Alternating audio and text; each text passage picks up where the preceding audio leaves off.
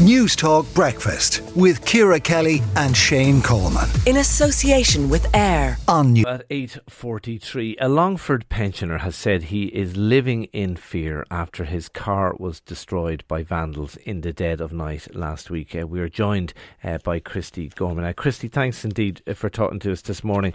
You've been through an awful ordeal. When did this happen? It happened last Tuesday night, Wednesday morning, around 1:30 in the morning. And what exactly happened? Your car was parked out. You live. Tell us where you live and what happened. We live in sheltered accommodation here. It's kind of fenced in where we're all pensioner old people, and I'm the only one with a car, and I park along the lay-by just outside the fence.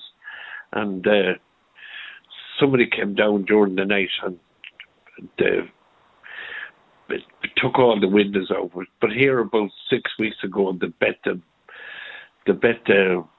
bonnet and the doors over, kicked it. And a couple of years ago, it's gone on. The last year or so, I put 4 wing mirrors on it, where they were kicked off. Right. So this is an ongoing thing.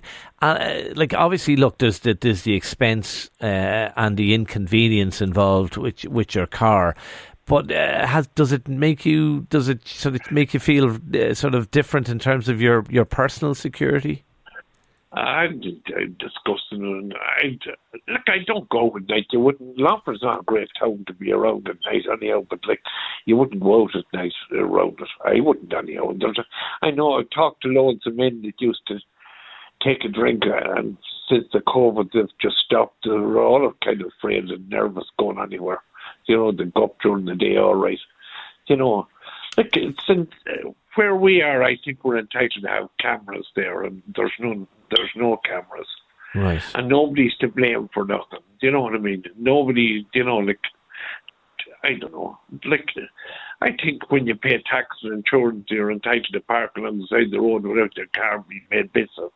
That is my only way of getting about the car, I have 2 new knees in, and that's my only way of getting about. And I get out, I go to visit my daughter, and I go to visit my sisters. That's all, Okay. No doubt the Gardaí have been down to you. The guards were up. The man took a statement off me and everything like that. And my neighbour, she got an outline of who they were, but she didn't see clearly, Okay, all right.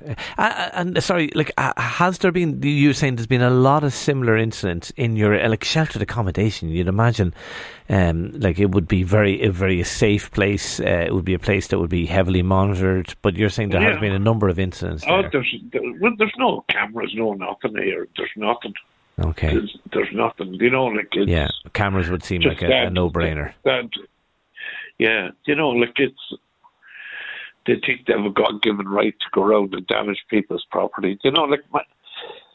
My car is wrote off now, probably now. And I will not get the value of that. And whether I'm able to afford another one is another thing, Well, Chrissy, it's an awful situation, and I'm desperately sorry that has happened to you. And you're living in sheltered accommodation. You have the right to live there and feel safe and secure and park your car outside, and it's just not good enough. And as you say, perhaps cameras would be one solution there. But Christy Gorman, thank you indeed for talking to News Talk Breakfast this morning.